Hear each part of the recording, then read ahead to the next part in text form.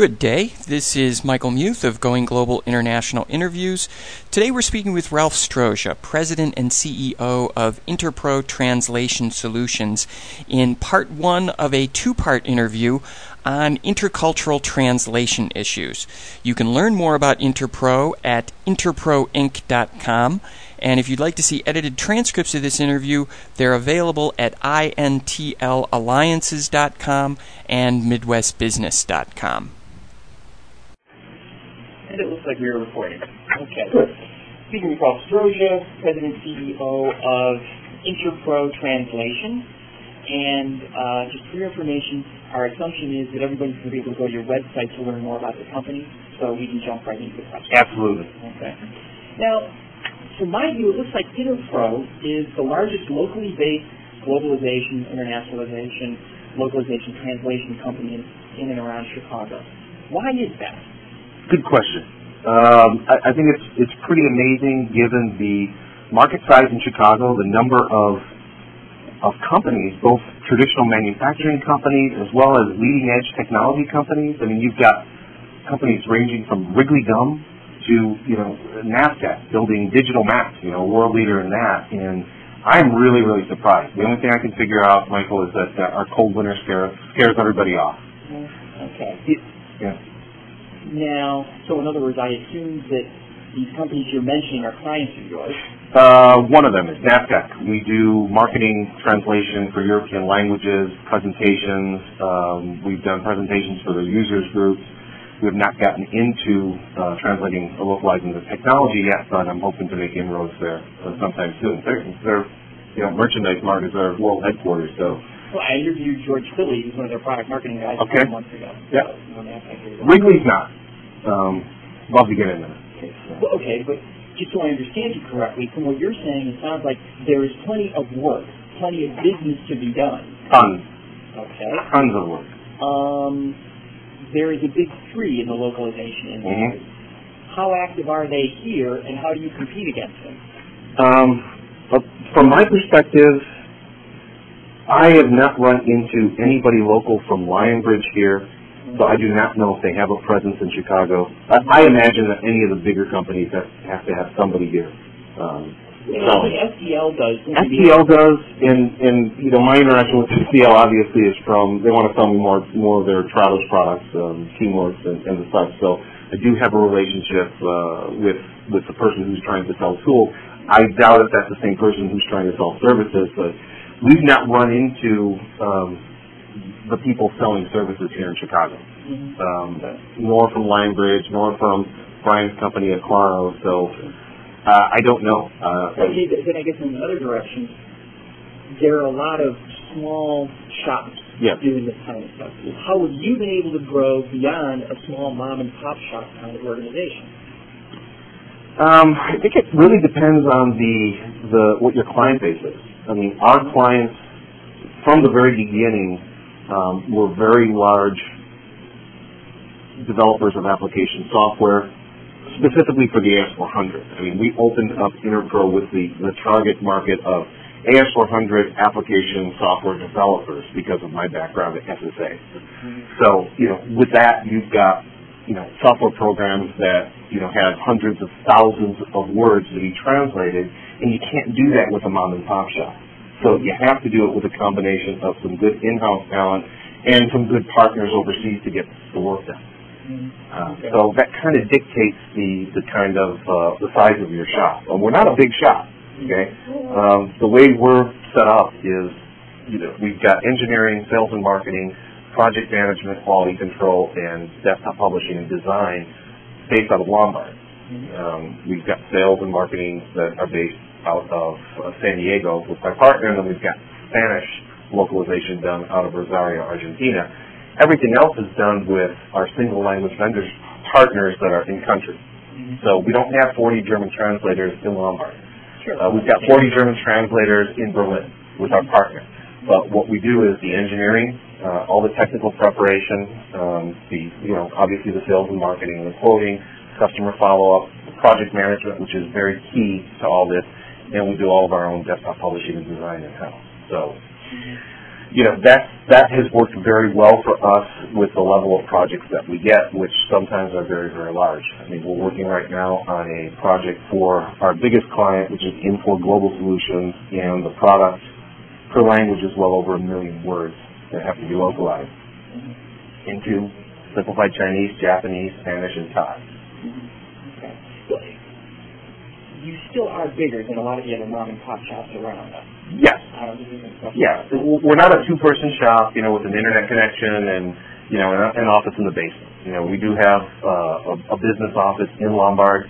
We do have 12 people there. We've got, John out in California, and we've got, depending on the projects, 10 to 12 people working out of Rosario. And you might fire a little bit. I'm sorry. I'm sorry. Slap me if I get ahead of you. No big deal. But I was just wondering how or where the specialty in AS400 now I-Series with IBM came about. That came about strictly because of my position at SSA, System Software Associates, which now is part of Infor Global Solutions. When I started with them to start their translation localization department in 1989, they were the largest developer of application software for the AS400 in the world. Okay, so they, and flagship product when I got there was BPIX, Business Planning Control System, which I think now is called BPIX or ERP-LX. And they also have a Linux version, ERP-LN. Anyway, it's still out there. I had come from a Unix background when I was with Intergraph Corporation, came to SSA. Unix in 1989? Yes. It was very high-tech stuff. Intergraph was, the CAD-CAM, his name Jim Bedlock, who founded the company, was part of the IBM team on the initial moon launch back in 1969, and when that was done, he went off and he founded Intergraph. But I got to SSA, largest developer of application software on the AS400, so I got my education kind of trial by fire. It's like, you've got to get BPIX, the next version, out in 8 languages in 5 months. You got 5 months to do it. By the way, you got to put together a team because we don't have one. Okay? So that's where my AS400 experience came, and that's where my experience with, or not experience, but the realization there was a market need for somebody to do that with, because every time I looked to outsource, we just did primary languages at SSA. So we did, French, German, Spanish, Italian, Japanese, Chinese. When we needed to do Russian or Polish, or what we considered a secondary language. How do you determine the difference between primary and secondary? It was market driven. So it's where SSA's customers were. Europe was their number one market, period. I mean, they would have sales that would outshine North America's almost every quarter. So Europe was the fastest growing, so obviously the main European languages were primary. Japan, very key market for manufacturing. China as well. Taiwan, so we did both simplified and traditional Chinese. So even in 1989, yes. Chinese was already a primary language? Yes. Don't forget who the chairman, CEO, and founder was, Roger Covey. Roger Covey had a very deep personal interest in China, so much so that when he left SSA, when Larry Ford came on board, and Roger left, he was still on the board, he moved to China. He bought a house in China. He was very involved with a foundation that he founded, I believe in conjunction with one of the professors at the University of Chicago, and funded that foundation, which was specializing in Chinese art history. So he was very, very interested in China. And a visionary, and a visionary, yeah, and he knew it was going to be there. SSA, back in the early 90s, owned the ERP market in China, period. I mean, there was no competition. Where do they stand now? I don't know. I do not know, really, what the market share is, but SSA was a leader, and I was very good friends with the vice president of Asia, who was responsible for China, and he hired just a firebrand from IBM. His name was Jin Ye, and Jim really put SSA on the map in China. I mean, he just did it. But that's where my background came from, in the realization that there was a need, because every time, which was once a year, we would take the Polish version or the Russian version, and we would translate all the program temporary fixes. Okay, doing it once a year did not justify having a team of people there, because we didn't do the run doc or the online help, so they weren't very large projects. Excuse me, what do you mean rundown? The user documentation. We called it rundown. So I would be needing to look for somebody who could do Arabic and who could do Russian and who could do Czech and who could do Finnish. And at that time, basically you had two choices, or I had two choices. The IBM Translation Center out of Copenhagen at the time, they would do that as a service. You paid for it. It was incredibly expensive, and it was very, very backlogged. So if you needed to get something done quickly, you were up the creek without a paddle.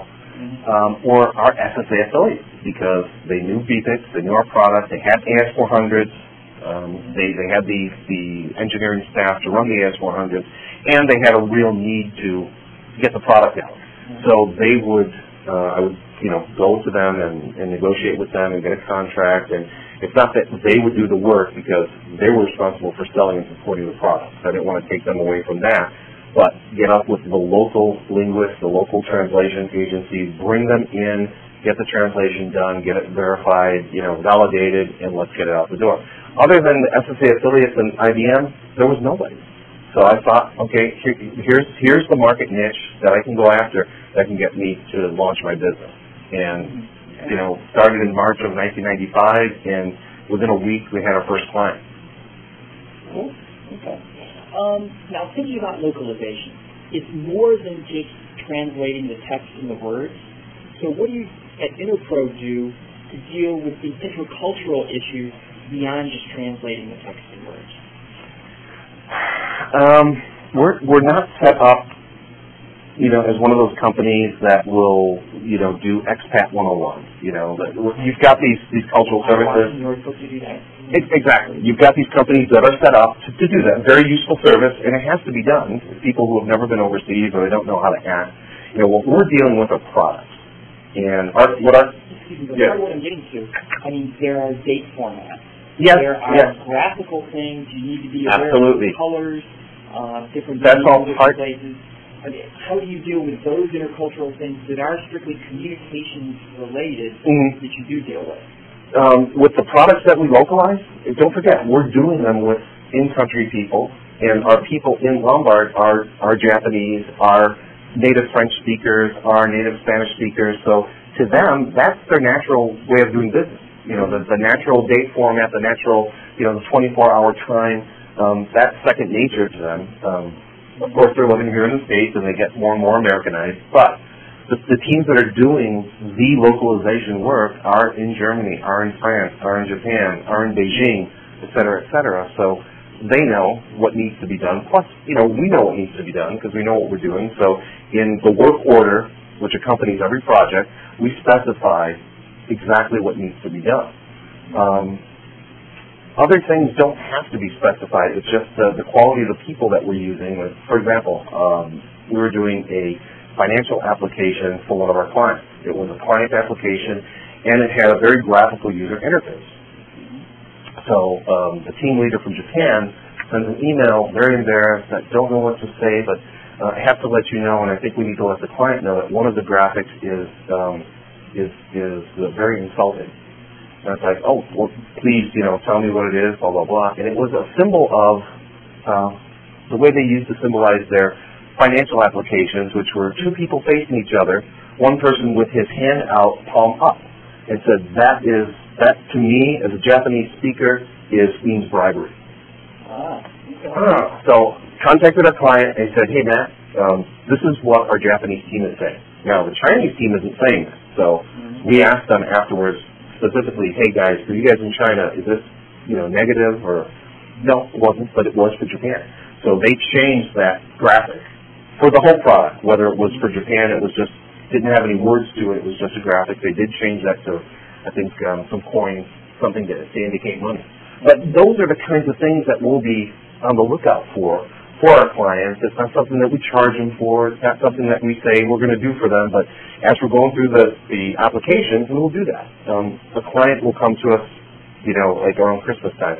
Hey, Ralph, we translated our Merry Christmas and Happy New Year greeting into 30 languages. Would you mind taking a look at this? And this is one of those, we don't want to pay for it, but yeah, that's client service. Sure, we'll take a look at it. We've got a number of these languages in-house, so it's not going to, be much skin off my nose. And then you tell them, say, well, you have to really pay attention to the accent and symbols because, Feliz Año Nuevo does not mean Feliz Año Nuevo. You need a tilde over the N, otherwise, it's Happy New Anus instead of Happy New Year. So you have to be real careful about that, We'll send it back, and what happens when they sent the thing out? It was without the accent. So, but well, don't say you didn't want them, though. But those are the kinds of things that we'll be on the lookout for our clients, without specifically saying, "Hey, we're going to do this for you." But yeah, our teams will be on the lookout for that stuff and let the clients know when there's a problem. Okay. And I guess to get back to potential clients or prospects, and the only reason I pulled this out, it didn't look like you had any foreign companies as clients. It kind of surprised me. So where do you think foreign companies go to get their localization translation done when they come to Chicago in the States? Because those could be good prospects for you. Yeah, they could be. 99.9% of what we do is for U.S. companies that are going overseas. Mm-hmm. Okay, so from English out is that's our business. We do once in a while get companies that have to go into English. It's not a big market for us. It's got to be a big market for them. Would think that these companies are, and I'm just speculating here. I am sure that these companies are probably dealing with either local companies that they trust, because they're far more advanced with the knowledge of having to get stuff done, having to get stuff translated than we do in the States. And then the partners of maybe some of the larger companies. So, I really can't tell you exactly. So I know. Doesn't tell if you cross paths with them, or even very proposals against you. Although our very first client was a French company that did supplying for McDonald's Corporation. I forget what the name of that company was, but anyway, they had an AS400 application in French that had to go into English for the U.S. market, and that was our very first project. Yeah, very interesting. We've done stuff for our clients where a lot of their affiliates will develop in their language. Like, for example, for Infor, they have affiliates in Latin America. One affiliate developed a program in Spanish and add on to the base product. And Infor looked at it and they said, this is something that I think is very interesting and applicable for our client base. Let's get it translated into English and let's take it from there so we can evaluate it. So we're given that. But you're right. I mean, I don't know of, and I haven't heard in this country, in our industry, where you're getting a lot of high-volume projects from companies overseas. They're going to English. Some of the big guys, Lionbridge, I think it's based in the UK, aren't they? SDL. Lionbridge is out in Boston. Okay. SDL is in Maidenhead in the UK. So, they probably have a very good pool of translators going into English. It's into most languages. Back to Interpro. I know that you have your Spanish translation and localization facility in Rosario, Argentina. Why there? Simply because I don't know Spanish well, but I've got to believe Argentine Spanish is a little bit different from Spanish, Mexican Spanish, Venezuelan Spanish, and so on. Why Rosario, Argentina? I first went to Rosario in 1998, I want to say. 1998, when we were interested in buying a company, because Spanish, volume-wise, is our number one language. Okay? Not revenue-wise, but in terms of pure number of words, Spanish is it. And I knew somebody who was involved in business and had a service bureau in Rio. And he said, Rosario is a great place. He said, I've been there in business, I've been there. I was like, why? I had the same question you had. He said, because there is an excellent translation program. It's a 3-year program. At the end of the 3 years, you get a degree in translation, specifically in English to Spanish. Specifically. Not French to Spanish, not German to Spanish.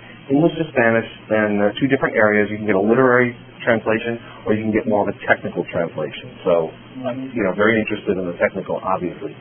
And so went down there to just kind of... Excuse me, where is Rosario from Buenos Aires? It's a 45-minute flight, and I want to say it's northwest, but don't quote me on that. It's got to be a couple hundred miles at least. It's a 3-hour drive, Okay. a boring 3-hour drive, because one time I drove it. I was going on there with a client. They wanted to visit our office. I said, I don't want to drive it alone because even they say it's better not to be alone. But if you have somebody, just try it sometime. So I thought, going along the Paraná River, it would be a nice scenic way, and, kind of like driving through Wisconsin.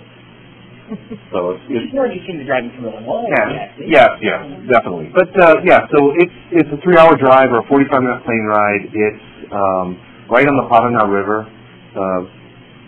It depends on who you ask. Probably about a population of 1 million. I believe it's the 3rd largest city in Argentina. But you've got this school that's got this. There's also a program in Buenos Aires, and I don't know if outside of Buenos Aires in Rosario you have a program, but you've got a very large pool of qualified, educated talent at affordable rates. I mean, cha-ching, this is like perfect, because either you don't find the resources or you get the resources and they're incredibly expensive. Here you've got enough resources that are very qualified, very educated. Some of these people will have university degrees and they want to get in translation and go get a translation degree on top of a university degree. And some people will go directly from high school to the, I think it's called the Instituto Superior de Educación. And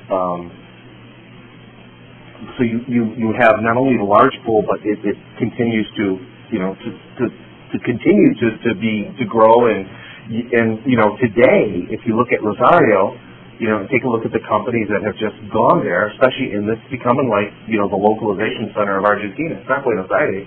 You've got Moravia, who has started an office down there. You've got a consortium of Argentinian companies that have put together a cooperative, if you will, which has become very large. So if you're doing business in Latin America and you are a localization company, very likely you are either in Rosario or looking at Rosario. And I want to just say, for the record, we were there first. Berlitz was there, but they closed their office down. Why did they close it down? Because they also had their primary office for Latin American Spanish in Santiago, Chile. So they ran duplicate offices for a while, and for whatever reason they decided to close down Rosario, which must have been the smaller office. And that's when the people that I knew who were with Berlitz called me and they said, Ralph, we've got a team of 20 people that just got laid off. The office closed down. Do you have work for us? Right. This was like about 3 years after I initially met them. They kept my information. And I said, yes, well, Juan Carlos Chieta, he's our managing director now. And I said, Juan Carlos, I would love to. We just went through a horrendous experience with a company that we wanted to eventually be our office. So we wanted to go through a pilot with them because we weren't sure. And it's been one nightmare after the other. Can you have a team of 7 to 10 people, translators, I don't need desktop publishing right now, translators working with Trados, right? Because we need to use Trados, and he said, I'll call you tomorrow. And that's how we got started. That was in 2001. And it worked so well with that project, but poor Juan Carlos said we had to run around. There was no high-speed internet or reliable high-speed internet at that 2001 in Rosario. So he physically was going from translator to translator, collecting translation memories, updating files, swapping them. The poor guy. And did he have to move stuff around on disks? Yes. In other words, you couldn't email him. No, it was not reliable. And if you did, it wasn't high speed. So if you had anything that was of any size, I mean, you take a translation memory, and some of the translation memories that we're working with are quite large. So it's just kind of hard to envision the pre-internet era. Yes, very, very difficult. Yeah. Very difficult. So, but I'm assuming that's up to speed now. Yeah. Now it's you still have the emails or the instant messages that come along. Ralph, storm's coming.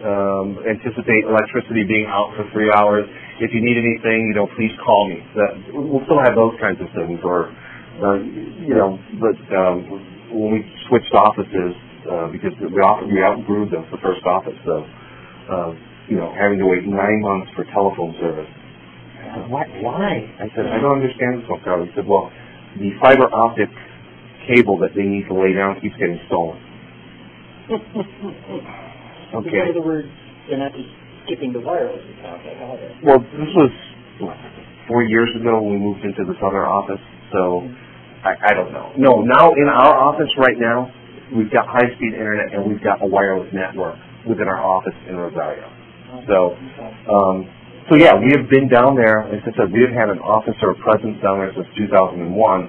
These larger companies like Moravia, I think they just established our office, or they're in the process of establishing it now. But it's become a hotbed of localization, translation in Latin America, not just Argentina, but in Latin America. And it was interesting to me because I came across a company, I think it was the Search Engine Optimization Show, a software development facility in Santiago, Chile, which kind of surprised me.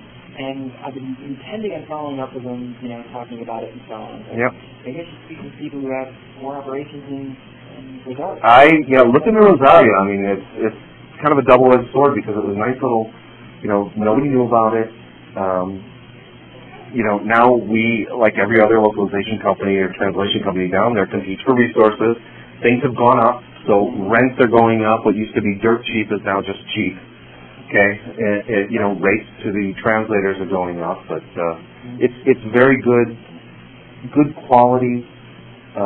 You've got a real good work ethic, and I'm amazed every time I go down there because I try to practice my Spanish, but their English is so much better. It's disgusting, and they don't. It's not like they've lived overseas. You've got some people who have never been to an English-speaking country, and their English television down there.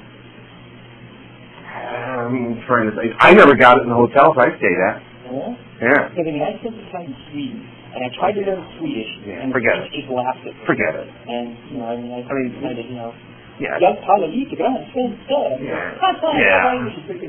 Yeah, or you go to Holland, and you're watching TV, and everything's in English, and they have subtitles in Dutch for the people who don't understand English, the 2 or 3 in the country. But no, I don't remember getting English TV. Maybe there was a channel or two. But, certainly a lot of these people don't have CNN or HBO or English language programming. They're just good. They're very talented people. Very fun to be around. It's a good group. Good group of people. Last question specifically. I'll invite you to our office. I'll invite you down to our office, and when you're planning your trip, let me know. Just the thing I'm curious about here. How do you differentiate between partners and customers? Because it's just in reading some of your press releases on your website, it looked to me like Interpro partners with this person, but it sounded like they were really a customer. What's the difference there? We don't differentiate, Mike. Okay. It would be more of the client who would differentiate. We try to establish partnerships. We try to work in partnership with whether it's a client that we're doing services for, or whether it's one of our partners, traditionally your vendors. Well, okay, maybe Trados is simply a vendor. I tell you what, Trados was a partner in the early days of Trados, and they got so big. Those are the days where you could just, I'm talking about 1996, where you're dealing with Trados version 1.1a. And you come across a bug, and you just you have Yacom's personal email, one of the founders, and you just say, hey Yacom, I ran across this, and I don't know why it's happening. Here's the file. This is what the error message was. Could you look at this? And the next day you'd have a fix. Right? Those were the days. Then they grew so fast. Then Microsoft took a piece of them, and then that level of personal partnership was gone. And so, but you do have clients. We do have clients that we really feel. We have partnerships with. We are an extension of their development team. They trust us. They will call us up. They will ask us, things, and it's not just dollars and cents. Okay? But it's the client that kind of defines how much, how far they want to go with you. Other clients are it's a professional relationship. They have a need. They're happy with our service. They, release the PO. They give us the stuff. We quote on it, and we start. Follow up, be happy, yes, everything's delivered on time. But, then you've got the, other relationships that, I still deal with, just spoke with a client that we started with in 1997. Lakeview Technology. They just got bought by Vision Solutions. Okay. When did that happen? That happened last week. Just last week. Emergency a year ago. Well, no, this just happened a couple of days ago. In fact, it wasn't even last week. And yes, they got bought out by Vision Solutions, but we are still doing business with Lakeview. And the very first person that I dealt with at Lakeview ran into one of our sales guys at an ITA event last week and she said, oh, tell Ralph to give me a call. And this was the day before it broke, so she didn't even know. And so I, called her, and we're going to have lunch and talk over old times. But, that was a very, very good, very close relationship with all the people that we buy services from that you would consider, they're a vendor. We don't see them as a vendor. We see them as a partner, and we try to treat them as a partner. We're very careful about who we do business with. We like to have, some of our partners, we've been partners with for over 11 years, for example. Texinfluence is our partner in Germany. They're based in Berlin, and Kim can call me at home when she and Thomas, the other managing partner from the Chicago, can stay at our house. When I go to Berlin, which if she reads this, she's going to laugh because I don't get there as often as they get over here. But, gone to football games together, and she's from Canada. Thomas is from Germany. Was the World Cup last year? Did she go? I don't. Where did she go? No, I didn't go. I'm not a soccer fan. I'm a Bears fan. Okay, it's American football. But I did get a T-shirt from them, the official T-shirt. So they were very nice about sending that. But we have a very good, very close relationship. We use the same tools. We think the same way towards clients. It's not just dollars and cents. It's really providing a solution to the client. And that's the kind of partnership that we are looking for. So, she can feel free to call me up and say, hey, Ralph, can you do this? It doesn't have to relate to the business. Okay, it could be a personal favor, and I'd be very happy to do it just like, they would be very happy to do it for us. So, we want to work with, whether it's a client or whether it's a vendor, we want it to be a partnership. Yeah, I guess from my perspective, it's hard to tell. Kind of pet peeve is sometimes people call their customers partners. Yes. And there's a difference. Yes. Now, it sounds like for you, there is more of a basis for partnership with some of these clients. Yes. If you're getting involved in the development process. But it's just some people, it's just kind of a...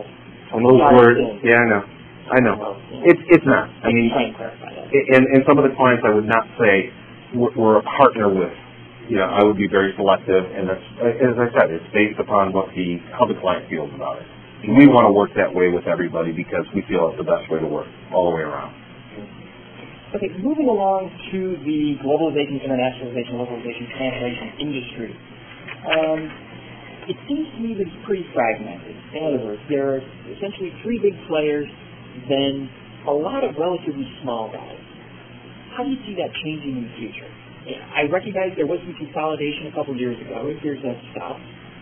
No, it's starting up again, Michael. Yes. Okay. Oh, yes. To me. Yes, it's starting up again, and you've got maybe why now then? I think a lot of these companies,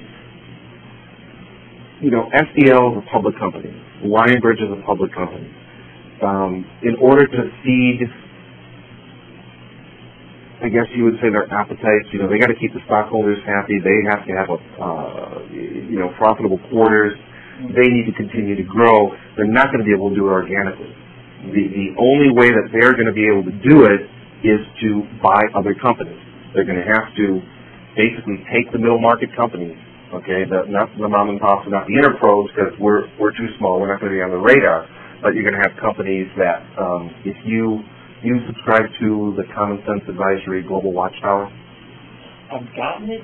To be honest, I think I might have fallen off the list because I don't remember getting it recently. Yeah, get it again. It's really good.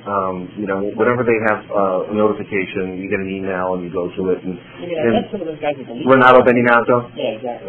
Don De Palma. Conference here at the Drake a couple years ago. Yeah.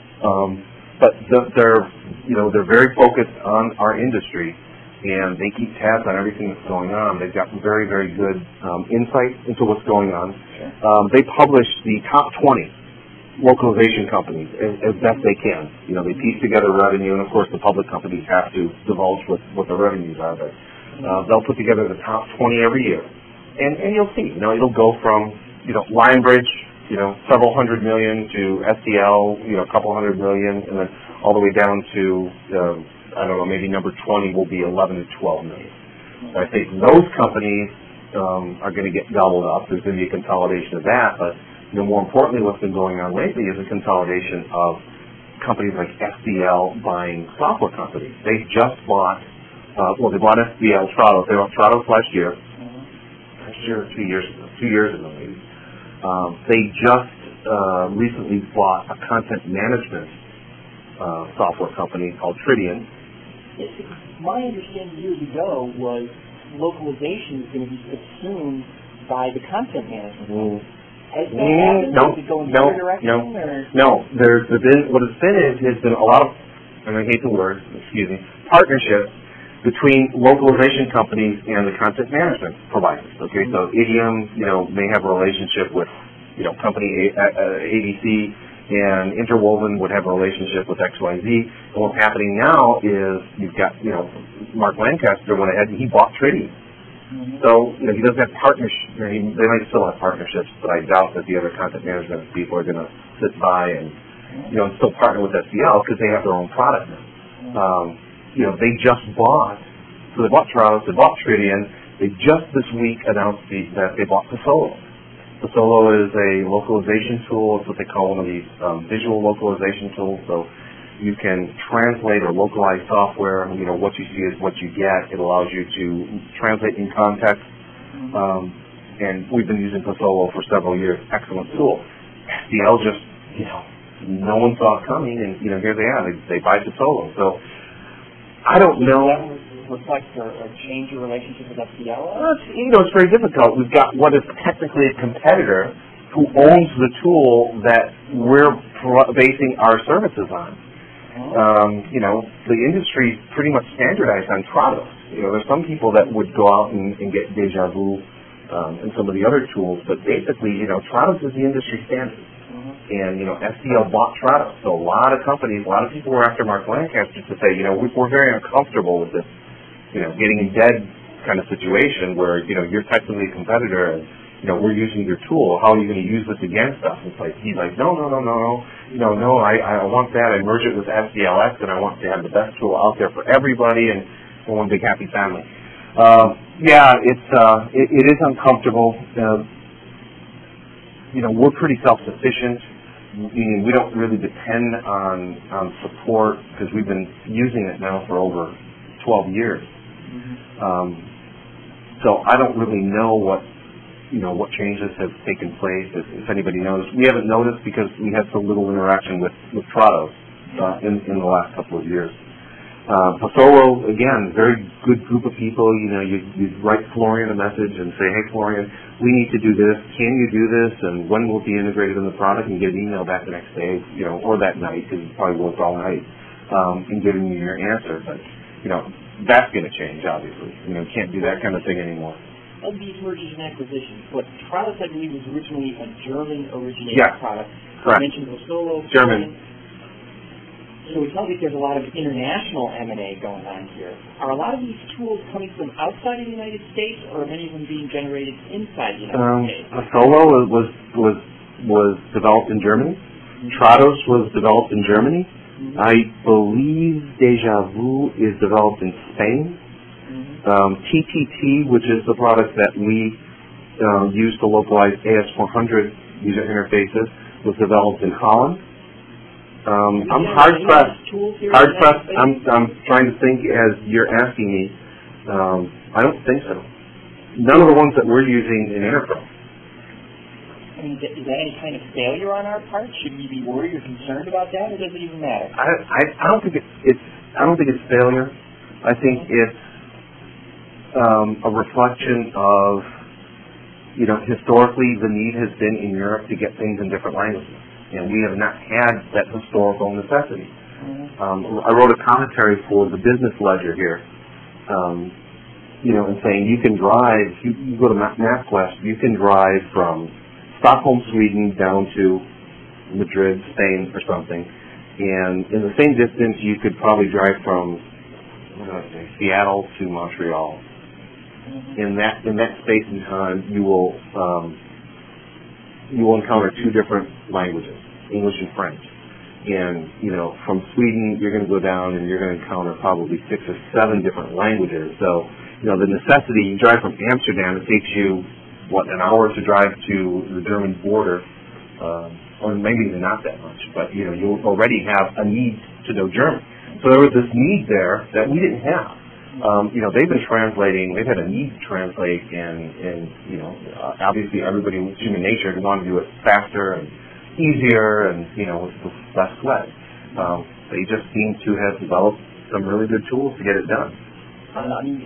Michael Inopia, the director of Lisa, a while ago, he said, historically Europe did have the advantage, but in his view, the advantage has swung to American companies. And I assume his view is because of the technology. Database management, some of the technical things. The underlying operating system for these tools is Windows. The underlying operating system for TTT is OS 400. That's an IBM product. So underlying technology, could they have made it happen without American know-how? Yes, I would say yes, but they wouldn't have been able to do it so quickly and so successfully. It would have taken them longer to get something that is as successful as it is today. But they're something kind of cuts both ways. Advantages, disadvantages. Yes. No clear. The internet is. That's the great equalizer. That's the great equalizer. That's what's really brought it all together. We'll get to that in a couple minutes. But that's Al Gore. He's an American. Right? He invented it. He'll tell you. Yeah, if you look at Al, he'll tell you he developed the International Superhighway, right? Or what do you call it? The Information Superhighway. Exactly. I'm just being facetious. Al, he might be getting back into politics. He might need that again. That's true. You never know. All right, well, if I am a software company or whomever looking to localize, what's more important? The knowledge and experience a localization company has of technology, of language, or of business?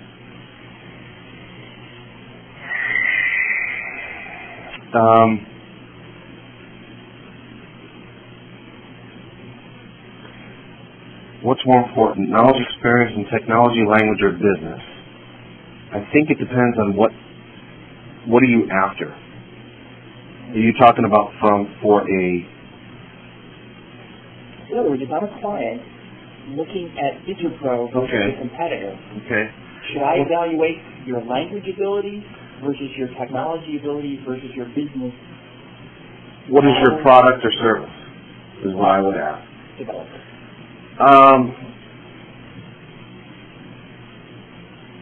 I would say that I would be looking for technical experience. I'm just going from when I was sitting at SSA and I was looking for a company to do what I needed done, probably my number one priority was I needed people who understood the technology of the AS400 platform. Okay? Those people could get the language people and could direct and train the language people on what they needed to do. So you could get somebody to translate an AS400 screen and a function key where F12 equals cancel. You could get the technical people to set it up so that all that person needed to do was put in French annulé for cancel. Okay?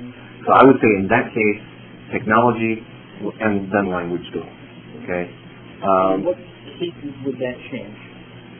Well, I think if you're doing marketing materials, okay, so the people that we would use for an AS400 localization project would be different than the people that we are using to, for example, translate a marketing brochure or a marketing presentation to a French users group for NASDAQ or a Japanese users group. It's very marketing oriented.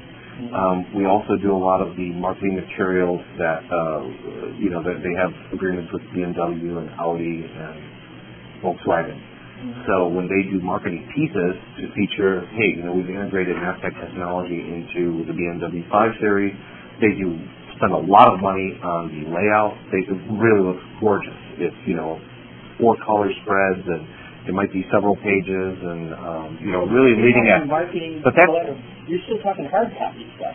No, well, they do hard copy, they do it in print, but they also post this stuff to their website. Okay? But it's a different animal to translate that piece on BMW into Canadian French than it would be to translate an ERP application program into Canadian French. So for BMW, then it would be language first?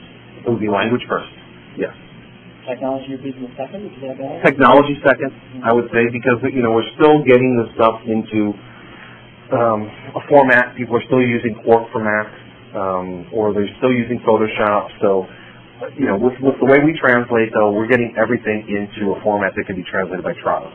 Okay, so by the time it gets to you, the French-Canadian translator, you're translating an RTF file, maybe. Okay, so you don't know that it's eventually going to be a Quark for Mac file, then that's where our in-house desktop publishing would come in. But I think number one in that case, the most critical is going to be to be able to translate marketing material, which is more of a rewrite than a translation anyway. When you're translating an ERP application software package, purchase order, you've got too many ways you can translate purchase order. Well, okay, I guess in that case then, is there an instance where your business knowledge, your knowledge of their business is most important in what you do? Could you give me one where technology is most important, language is most important? I think that it would, I'm trying to think of, in our experience, if we're translating several products for the same company, and that does happen, there's going to be some knowledge required of the company's product line and how the different products work, so that when we're translating one of the products and there's reference to another, then it's going to be, yes, we know the company's business. We've got some knowledge of other products that they've done, and in that case, yes, the business would be more important. Obviously, for language service providers, having a business background is important because ultimately you're in it to not be a non-for-profit organization. Sometimes it works out that when they're defined as non-for-profit. That's good, yeah. Interpro's not, so we try not to be not-for-profit organization. Yeah, I mean, charities are fine as long as they define up front that they're charities. Yeah. And if you're a de facto charity and you don't want to be doing that. Yeah, I know. Thank God we're doing okay. I think one of the recent trends on the internet these days, proliferation of online media. How does that affect guild?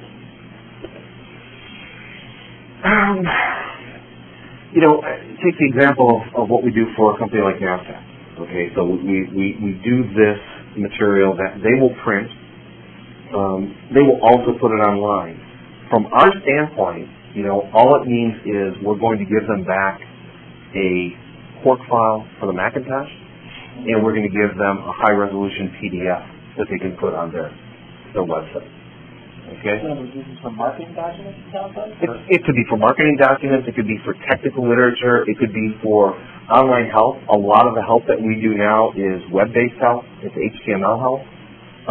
How we translate it, though, is not that different. I mean, we're going to prepare the file for translation with Trados. There are going to be codes in there. The codes are going to be in the background that the translators can't touch. So they're not going to be able to do anything and mess those up. What the translators are dealing with are words. Now, some of the codes in the background are useful for them so that they can tell how to translate, especially when there's word order that has to happen. But, basically whether it's going to go to print or whether it's going to go online or whether it's going to go just on a PC. Okay, with NASDAQ, they create dynamic maps based on GIS sensing. Right. Is that dynamism, does that impact you at all? The fact that they create things on the fly. The only impact, and it's the same thing with software, is, at some point in time you have to cut loose and say, okay, I got to translate now. So at some point in time you got to say, this is done, and it may only be for today. Go ahead and translate it, and you're going to get an update tomorrow. That happens, and that's been happening in the software world for a long, long time.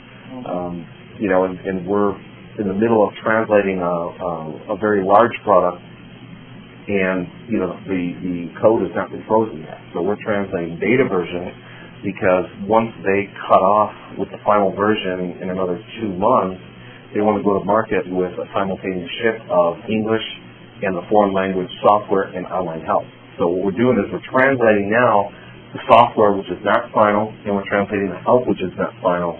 Thank God with tools like Trados, okay, when they do give us the final version in August, we're going to be able to run that through, and anything that hasn't changed, of course, the translate is going to, just go on to a string that has changed. So it's going to be much faster. It's going to allow us to do a simultaneous ship for them, so they get everything out at the end of August. Okay.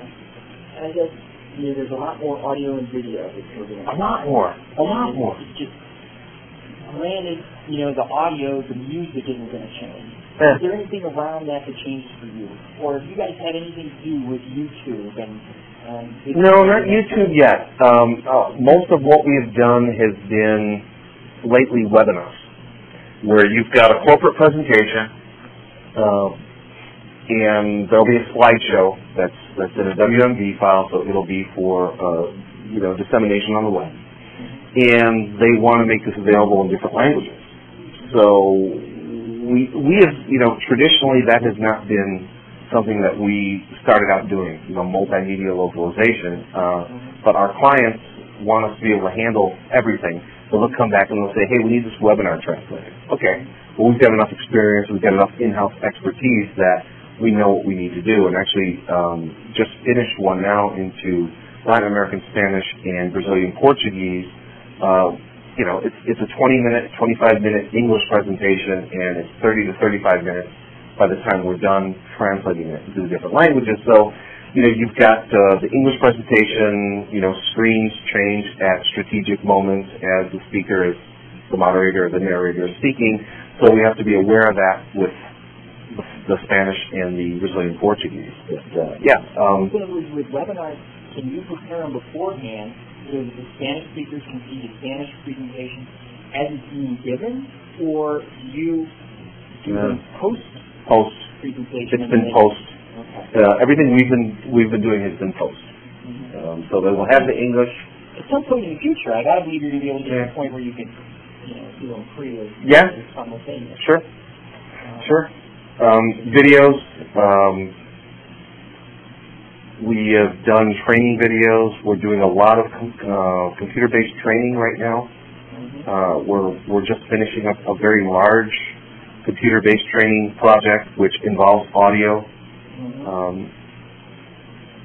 So we're getting more and more. Yes, 5-language project. That one is French, German, Spanish, Dutch, and Brazilian Portuguese. And it's an internal computer-based training course for one of our clients, and we did it previous years. This is the third time we're doing it, and this is the first time that they've asked us to actually do the voiceovers, so do the recording in the languages. So you've got You're hiring talent for this stuff? We've got talent within our partner base and within our in-house base, in-house employees. So we've done it. We always ask the question, do you want this done professionally? Okay, because there's two ways of doing it. A webinar is, it's not professionally done. You've got somebody, who is the head of development who is talking, and they're not a professional actor. Bob Worman, I'm sure, is all over. Yeah, right. Sure. Well, we'll always ask the question to the client, and we always let them know, if you want this done, with professional talent in a studio, we can do it for you. Understand it's going to be many times more expensive, and we give them the option. Or we can do it with, we do have software with a PC and a very nice microphone in an enclosed room. We can do it that way as well. Usually they look at the price and they say, the mic and the PC is fine. Because it is very expensive. If we have to go to a studio, we've got partners that do just that. They have professional talent. They've got professional studios. In fact, I was just out to visit one last Friday, and I was amazed. Never heard of these people. Never knew that they existed, and I was just wowed by what they do. So we can do it both ways. I guess moving on to other guild issues.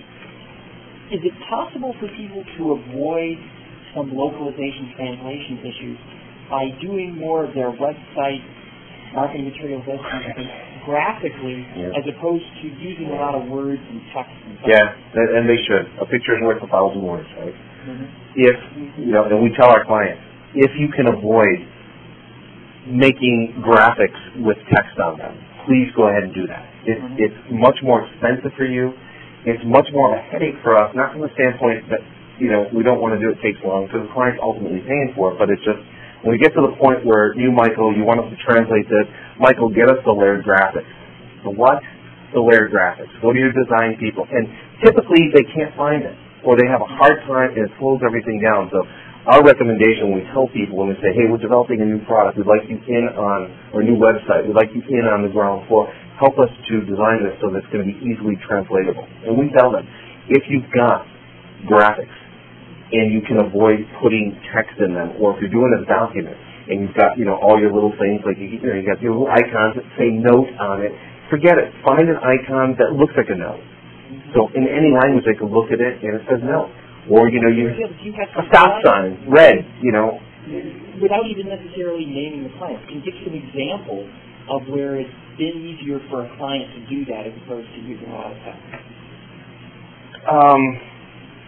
We've got clients, for example, we do TechPub's translation and desktop publishing for Zebra Technologies.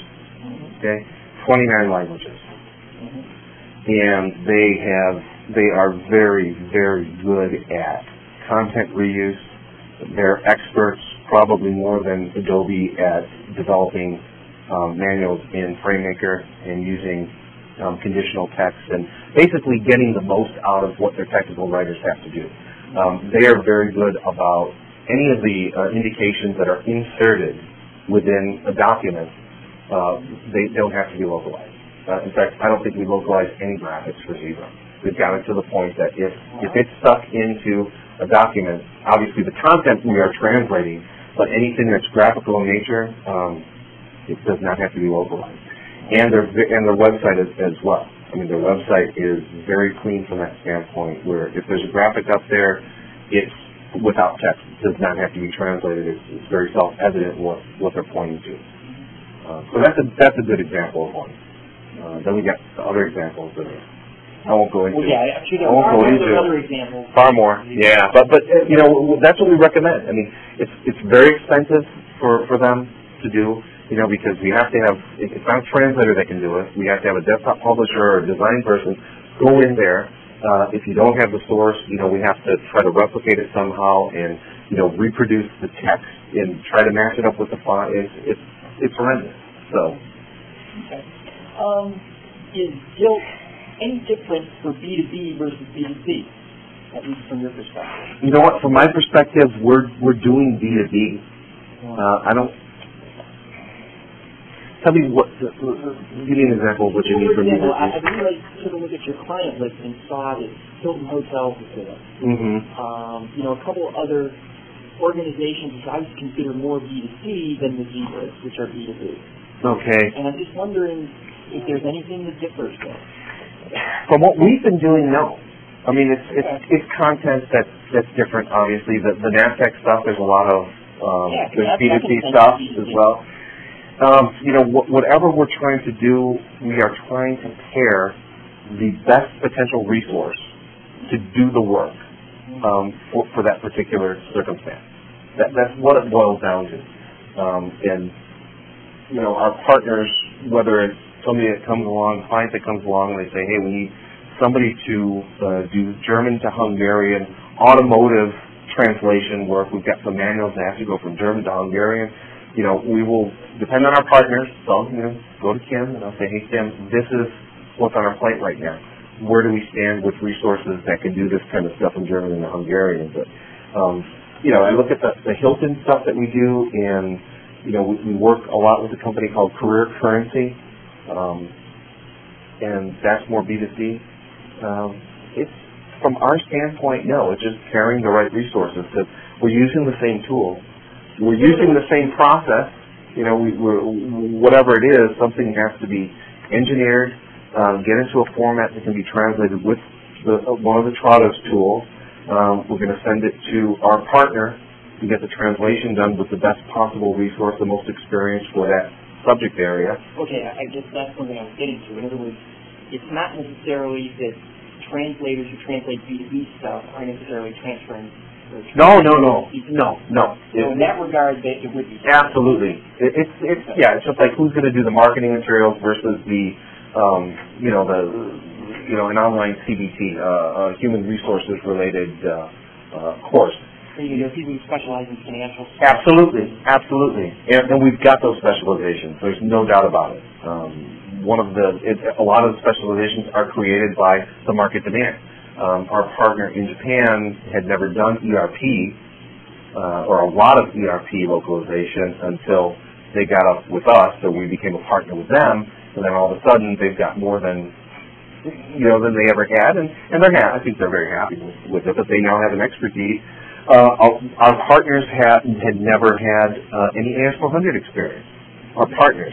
So what we had to do is we had to create our partner base that could do AS400 localization. So again, partnership. We will send out one of our TTT experts to your office. You can send one of your people over by us, but we want to train the trainer, so we can send somebody out that will train 4 to 5 different people. We'll pay for the travel.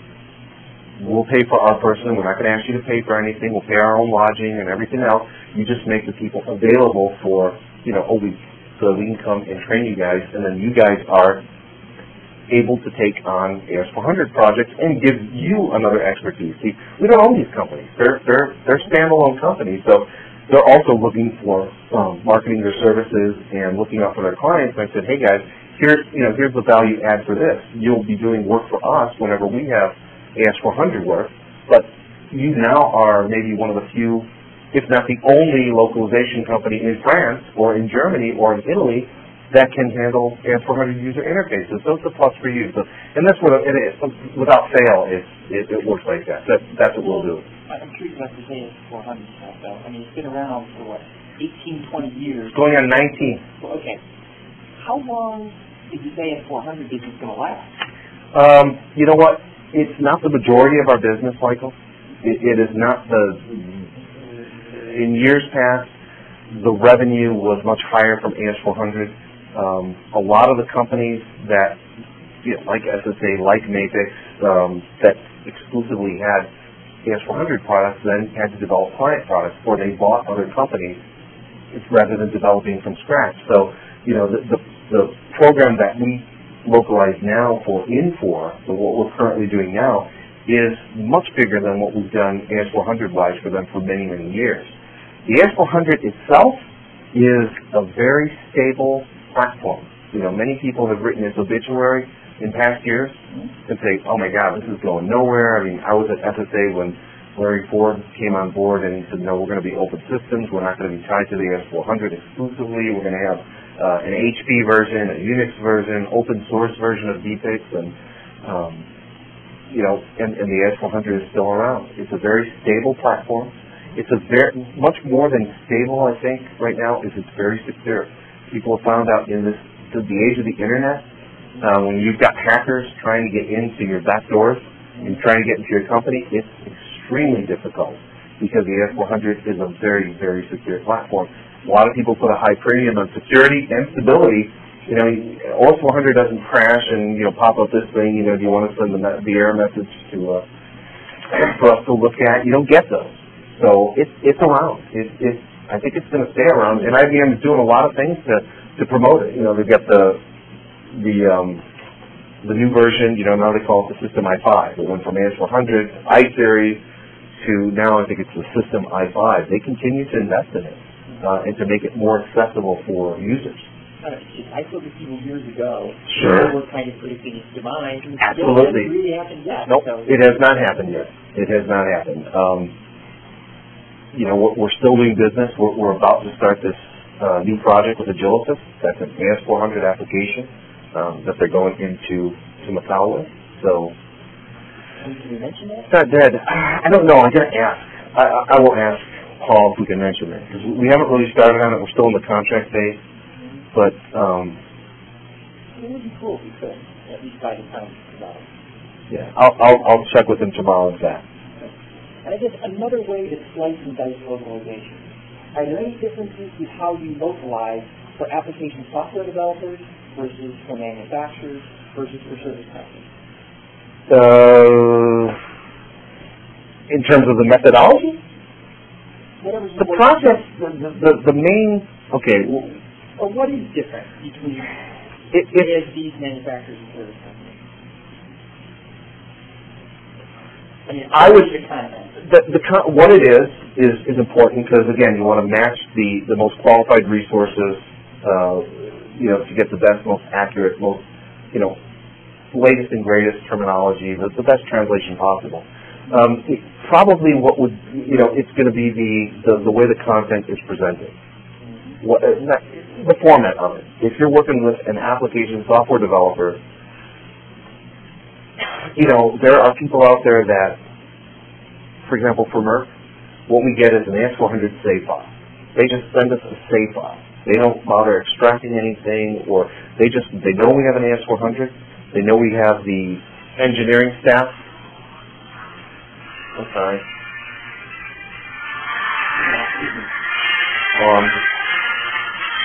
I don't want to answer this.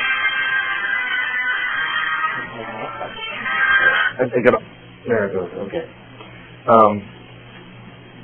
So we'll get a save file from Merck. They just know we're going to put it on our AS400. We're going to use our tools to extract the terminology. We're going to get the translation done and send it back to them. You've got other people who are very close. They play close to the vest. The developers, they maybe never worked with a localization company before, and what they're going to do is they don't want anybody to touch the code, so they're not going to give you anything. They're not going to give you their source code. They're going to go and extract everything to an Excel file. And you're going to translate it out of context in an Excel file, okay, to people who will give you an EXE and a DLL, set of DLLs. They'll say, give me back the German and French and Japanese DLLs and executable. So how you get it is going to differ. We're dealing with now a very traditional manufacturing company, very conservative, okay, and translating a bunch of materials into Spanish for them. And what they've done is they've put everything into a columnar format, and they want to basically put together the documents themselves. They don't want us to mess with the desktop publishing or anything. So they provided the English. They've done a lot of work ahead of time engineering this. So each paragraph is, just put the Spanish translation next to each English paragraph, and we'll piece everything back together. So and create their own translation memory document. They'll get the translation memory because everything we do is done with Trados or TTT or Paso, and our company philosophy is that translation memories are owned by the client. That's just the way I've always thought. We wouldn't have created the memory if we hadn't done the job. Other companies have different philosophies, but so they'll get the translation memory back. They've never done anything like this before, so it's in a different format. So you've got that's the main difference. I think, in addition to the content, what is being translated, the format that you get it back in. Okay. Last question about the guild industry. What are the trends in desktop publishing and marketing collateral? Anything changing that right now? Well, obviously, everything that is being done for both, whether it's going to go on a CD-ROM or whether it's going to go on the web or whether it's going to be printed. It's one format that people are going to be able to use in multiple places, okay? And more, what I hear from the people who are developing the content is they're wanting to do everything in XML. It's a great equalizer. If we need to put it on the web, let's develop it in XML. We're going to do it. We use FrameMaker. Well, we can develop this in XML, and it can also go for our online media. And if we have to go to print, hey, doesn't matter. They'll just develop everything in a very independent vanilla format that works for everything, and XML works for everything. So if you have to put it on your website, it's already in XML. If you have to print it out, it's XML. Put it on a CD, send it out with your latest product delivery. That's what I'm hearing. So that's what our clients are telling us. I guess part of the reason I ask is, aside from speaking with you, it's been a while since I've heard the term desktop publishing. And, I don't know how much people think of it, except, I guess that's what it is. So, in marketing collateral, if people are creating stuff to go directly to print, they're kind of behind the times, and Yep. they need to be producing stuff to go digital. Yep. To be different. And like I say, it depends on what it depends on what their clients are wanting. I mean, we've got clients that they tell us, we're going to go to print with this. We have to print traditionally because of who our clients are, okay? And we're like, fine, but they're also making sure that, as I said, when we do this brochure, we work with a company, one of our clients is European Touch. Talk about specialized products. They're the world's most successful manufacturer of pedicure styles. Yeah, I heard about that. Did you? Oh, on our website? Okay, because I had not heard from them. They're in Milwaukee. They produce the world's finest pedicure styles. For what they do, they need what we do for them, not only they're not only going to get it printed, professionally printed, and I've got copies. If I had known, I would have brought them with me. They're beautiful pieces. But that piece also goes on the website.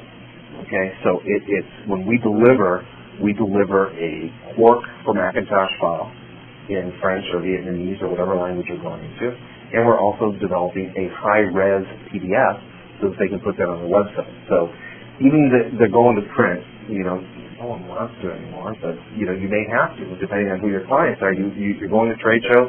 These people in this industry are expecting some kind of a printed piece of paper that tells them what's going on. My impression is Adobe has been one of the big benefactors of the internet because people still want to print. Yep. And if people want quality, they have to go to PDF Yep. to be able to get quality printed stuff. Yeah, exactly. And Adobe was well positioned, and they've done really well. And really, they really could have fallen right away from it. And especially when you're dealing with multiple language things. I mean, you can't go to a normal printer and expect them to have a Japanese version of Quark. You just can't. So a lot of the things that we do, if we know it's going to print, there's some additional questions. And we've got 2 people that do desktop publishing and design. And they're excellent. They know the questions to ask. They know what has to be done. They know that a printer in Chicago may not necessarily have the different language versions. So when a client tells us, no, we need the Japanese version, we need a Japanese back in Quark. Okay, does your printer have Japanese Quark? Oh, no. Okay, then what we have to do is give it to you back in a specific format. And we'll also give it back as a high-res PDF so that your printer can open it, or he can open it in the English version of Quark because we'll have the text set a certain way that anybody can open it who's got English Quark. When we say printer, are we talking about a physical guy who goes to a press, or yes. A Canon, Epson, whatever, which is loaded with the drivers that are required to print these particular languages? Both. Yeah. I mean, I work for Europe. There's a big difference. Oh yeah, absolutely. But yeah, and people have told us too, because we went the way of, we have a 12-page outdated brochure. I will admit it. It's outdated. It's on our website. It's my to-do to bring that up to date. And I'm thinking, why do we want to print it? We ran out of the last hard copy version sometime last year. And it's like, what? I don't think we need it anymore. I don't want to go through the cost, and then it's obsolete. It's obsolete. It's very expensive. But we've had people say, "Hey, we'd like to have a copy of it." Well, go to our website. Here's the link. No, could you send us? Well, it's out of print right now. We're in the process of getting it done. Could you deal with the online version until we get that done? So I'm thinking we have to bite the bullet and do something again. Yeah, I guess. Yeah, I guess. Okay, so moving